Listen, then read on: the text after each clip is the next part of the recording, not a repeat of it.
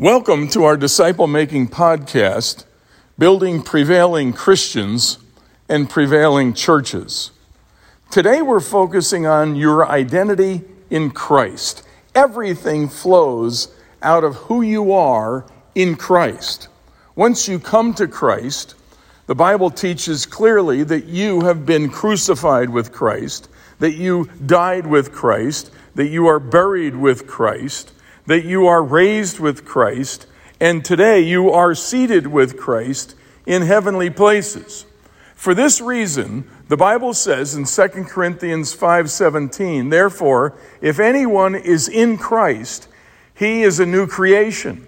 The old has passed away. Behold, the new has come."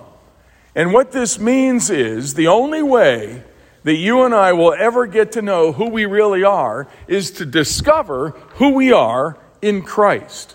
Your identity in Christ is absolutely essential for you to live a successful, productive, fruitful life.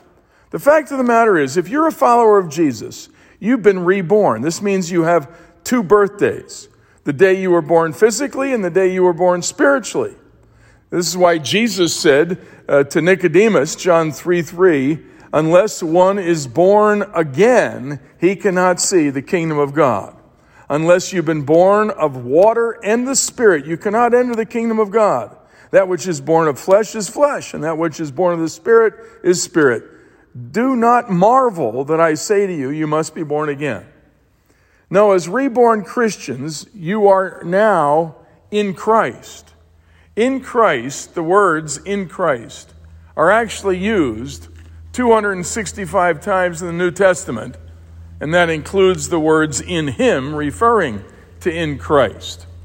Now again, let me repeat, foundationally, it is essential that you learn to see yourself today in Christ, that you have been crucified with Christ. It says in Galatians 2:20, "I've been crucified with Christ.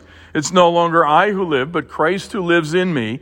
And the life I now live in the flesh, I live by faith in the Son of God who loved me and gave himself up for me." So you and I have been crucified with Christ. We died with Christ. It says, "Do you not know that all of us who've been baptized into Christ Jesus were baptized into his death?" We died with Christ. I died. When Christ died, I died. When Christ died, you died. And not only were you crucified and died with Christ, but you've been buried with Christ. Again, it says in Romans chapter 6, we were buried, therefore, with him by baptism into his death. But you weren't just buried with Christ.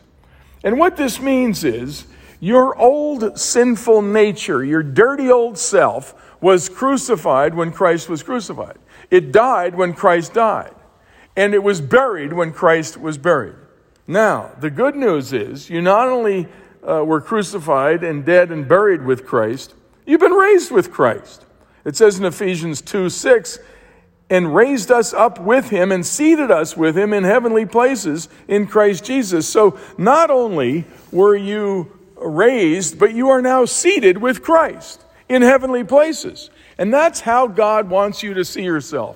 It says, set your minds on things above, not on earthly things, for you died and your life is now hidden with Christ in God. You are hidden with Christ. This means, as Paul says in Philippians chapter 1, for me to live as Christ. For me to live as Christ because I'm hidden with Christ. For me, the big deal now is not people getting to know me, but getting to know Christ. My identity is in Christ. Now, this is not word games. This is not mind games. This is reality. When we come to Christ, we are now in Christ, and our identity is in Christ. Now, accurately understanding your identity in Christ is essential to effectively living an authentic Christian life. Let me give you 3 insights into your identity in Christ. One, as young Christians, we normally focus on Christ in us. The fact that Jesus comes and lives in us, like he walks into the house of our lives. And he has the right to rearrange the furniture, and we get to talk to him because he's living inside of us. That's a wonderful reality. And normally as brand new Christians, that's what we focus on. But as maturing Christians, we begin to focus on the fact not just that Christ is now living in us, but as we grow in Christ, we realize we are living in him because he's way bigger than we are. You see, when we're first saved, God is smaller to us. And the fact that he lives inside of us. But as we grow in Christ, God grows in our perception. And his influence grows to where we realize, wow, not only does he live in us, and that's true, he does live in us. But not only is that true, but we are now living in him. Now the transition from focusing on yourself to focusing on yourself in Christ is similar to the transition of John the Baptist, who said, he must increase and I must decrease. As you grow in Christ, you shift your focus away from yourself and onto Christ. And the final insight here into your identity in Christ is your spiritual growth and maturity depend on the depth of your understanding of your identity in Christ. Now, those are insights into your identity in Christ. As you grow in Christ, you become more aware of your identity because you become more aware of Christ and the fact that you are in him. Now, there's obvious benefits to knowing your identity in Christ. One, knowing your identity in Christ enables you to defeat your enemies, both sin and Satan. Now, think about this. We all have these two battles. We battle against the enemy within us, which is sin, and the enemy outside of us, which is Satan. But battling these two enemies requires us to know our identity in Christ, because the fact that we are in Christ and the fact that we are dead in Christ and buried with Christ makes it a whole lot easier to defeat sin.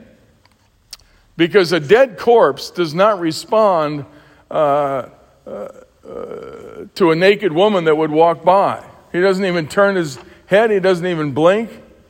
He doesn't even look in her direction because he's dead to sin. The more we recognize that we are dead to sin, the more we respond appropriately in times of testing, and the less we respond to the temptations of sin. Second, knowing your identity in Christ is the basis of walking in spiritual authority. You not only walk under the authority of Christ, you walk in the authority of Christ. The same Christ to whom you submit is the Christ who now walks in you and lives in you. And the fact that you are now seated with Christ in heavenly places gives you the authority of Christ to stand against the enemy.